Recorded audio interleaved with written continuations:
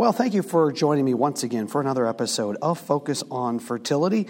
This is your host, Dale Bader, and today and throughout this week, you'll be joining me as I am live at ASRM 2018, their annual Congress.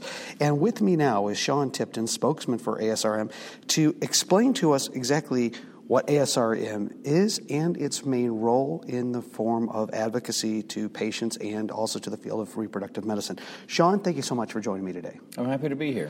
So can you explain a little bit about the role of ASRM in itself? Of course. So ASRM stands for the American Society for Reproductive Medicine. We are an individual member professional association, so we're the professional group that professionals in the field join to further their education and to network. So our membership consists of physicians, scientists, embryologists, nurses, attorneys, practice managers, really all the disciplines that are involved in reproductive care and fertility care. And even though our name says American, our membership is about 30% international, and attendees at this Congress, it'll be closer to 40 or 45% who actually come and join our meeting from other countries. And each year there is a Congress. That's what we're at here in Denver today. What is the role of the annual Congress each year? Yeah, this is our 74th annual meeting that we recently rebranded to call it the Scientific Congress and Expo. And we do a number of things here. First and foremost, it is a presentation of original research. So we have over 1,000 abstracts, 800 something that get presented as posters, another 200 that are chosen to be presented as oral abstracts after they're peer-reviewed. That's how that distinction comes about. We have a number of what are people who are celebrities, frankly, in the infertility science space, but for the patients, maybe not, do plenary talks. And these are unopposed. Everybody in the whole convention center goes, and this is the only thing going on. So we generally bring in very big scientific names for those kind of sessions. And we have a couple other kinds of forums, but it's primarily an educational meeting. So it's where practitioners and other kinds of professionals in the field come to brush up on their skills and to learn new techniques and new approaches. And you mentioned the exhibition. There's also several exhibitors here, correct? That's correct. So part of the meeting is an industry exhibition where vendors who provide services to the professionals in the field essentially show their wares, whether those could be pharmaceutical products, those can be lab products. We often have people selling things like massage chairs or something that may not be necessarily related, but they know people will buy. So. And I saw there was advocacy stuff involved as well, so that the physicians and practitioners can take it from here maybe to help expand some advocacy within their practices as well. Well, advocacy is an important focus for the ASRM, particularly access to care. We did a strategic planning process about 5 years ago, and it became very clear that an important issue for our members was the frustration that they have when they see patients and they know they can help those patients, but those patients can't access or won't access those treatments. Oftentimes in this country, that is an economic problem, not always, and we're looking at that too. But so that's become a big focus. So we have a whole programming track on access to care where clinicians are sharing some of the tricks that they learn about how to retain patients and frankly help them financially get the treatment that they need. So. And then it's more straight up, people think advocacy and they think it's all politics, and we do that too. So there's no question that working with patient groups like Resolve, we've worked very hard over the last couple of years to specifically, we've passed a number of bills in states that will require access to fertility preservation treatments. Very good. Well, we appreciate you again for taking some time out, and we look forward to sharing more from ASRM throughout this week. Thank you again. Well, we're glad you're here. If you've been trying to start your own family and haven't had success, you're not alone. Millions of people just like you are experiencing the same very personal and painful frustration. Infertility affects men and women equally. The Missouri Center for Reproductive Medicine, MCRM Fertility, can help. MCRM accepts most insurance and you don't need a referral. They offer the most advanced science and technology, including exclusive techniques and the EmbryoScope. Check them out at mcrmfertility.com. And thank you again for joining me on this edition of Focus on Fertility.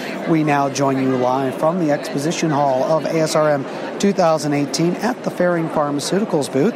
And live with me now is Olga Milobedzki. She is the Associate Director of Commercial Development of Reproductive Health. Olga, thank you for joining me today. Thanks for having me. Glad to be chatting with you. You guys have a very special campaign going on here at the booth as well as online called the Talk About Trying campaign. What is the hashtag Talk About Trying campaign? Yeah, so Talk About Trying is a hashtag Ferring initiated as part of a campaign for individuals and couples to share their personal experiences with fertility on social media.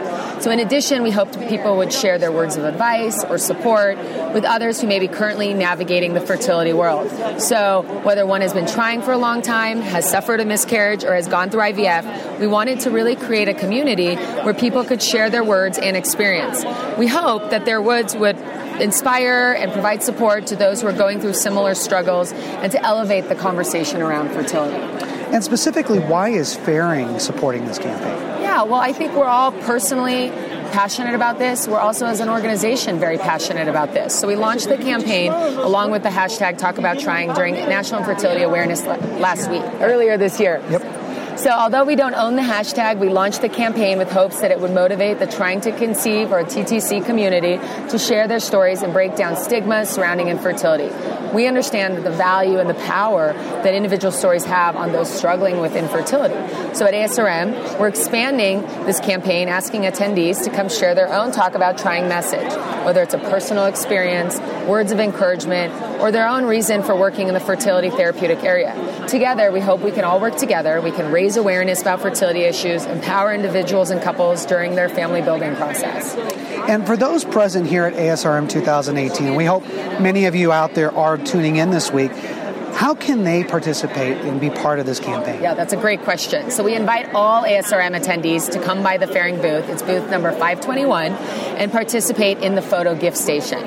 So it's fun, it's lighthearted. Attendees can make a personal gift so they can write why they talk about trying and then email it to themselves, where they can post it on their personal and clinic social media platforms. And you can check this out even on the Focus on Fertility Twitter and Facebook page, because I took the time, as I'm one of those in the 8. You were the first, so we appreciated it, and it looked great. So we're very excited about that. Now, I know not everybody can be here at ASRM 2018, so those tuning in that are not here, how can they be part of this campaign? Yeah, I mean, I think this campaign goes above and beyond what we're doing here, so we hope that we can continue to build traction with this campaign and the Talk About Trying hashtag. So we invite anyone listening. We hope you take part in this campaign. Share your own message about Talk About Trying. Make sure you add the hashtag Talk About Trying to any posts, and together we really hope we can make a difference and help people that are struggling with infertility know that they're not alone, but that there's a large supportive community out there. And that's great, because there really is this camaraderie that needs to come about from 100%. All those going through it. Yeah. Olga, thank you so much for joining me today. Thank you. This was an honor.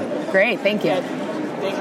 With all of the education going on this week at ASRM 2018, there's an opportunity for you or someone you know struggling with infertility to join us at Gateway to Parenthood in St. Louis, Missouri, March 9th, 2019.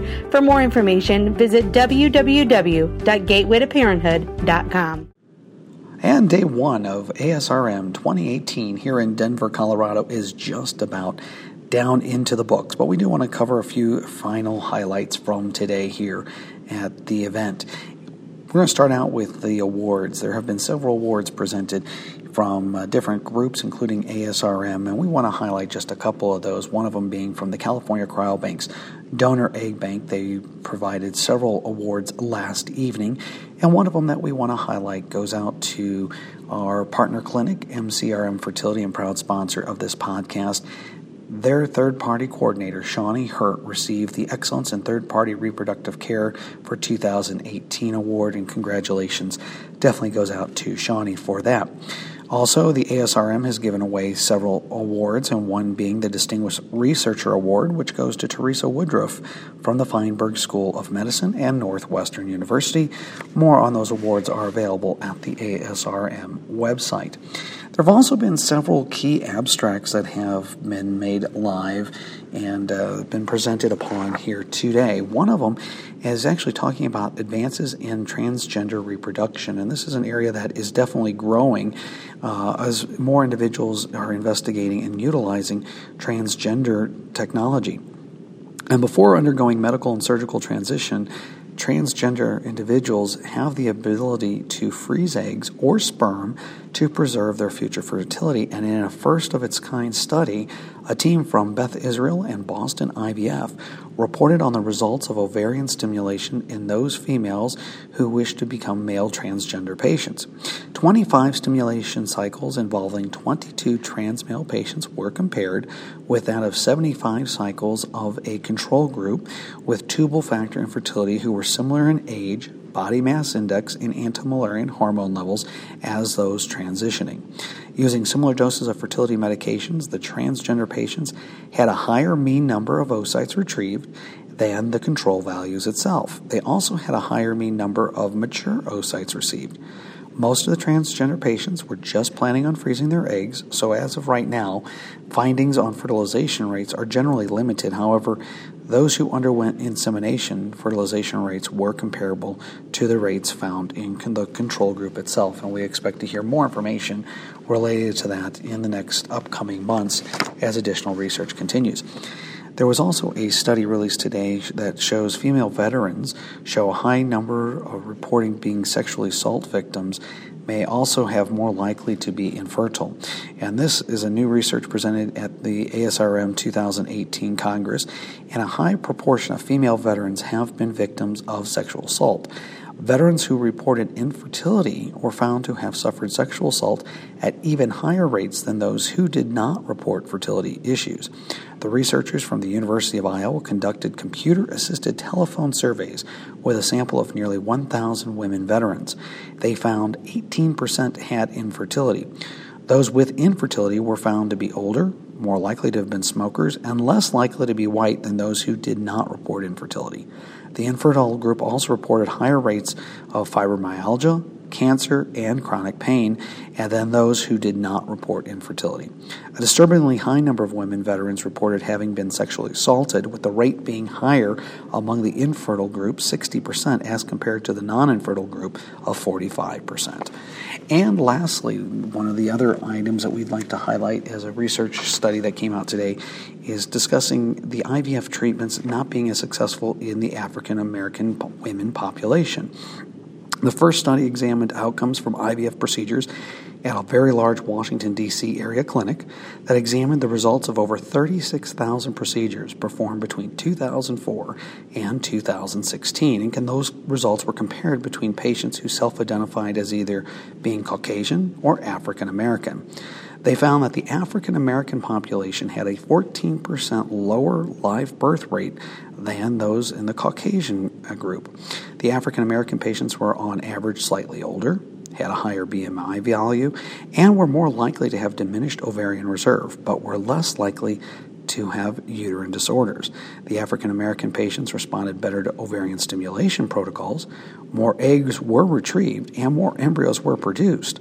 However, pregnancy rates were lower, and clinical pregnancy loss was 24% among the African American patient population. Additional studies will continue on that front as well. Well, that will conclude for today here live at ASRM 2018 in Denver, Colorado. We will be giving updates on our social media site as well on Twitter and Facebook, as well as doing frequent podcasts throughout this week. So be sure to tune in throughout the week for the very latest updates here at the American Society for Reproductive Medicine's 74th Annual Congress.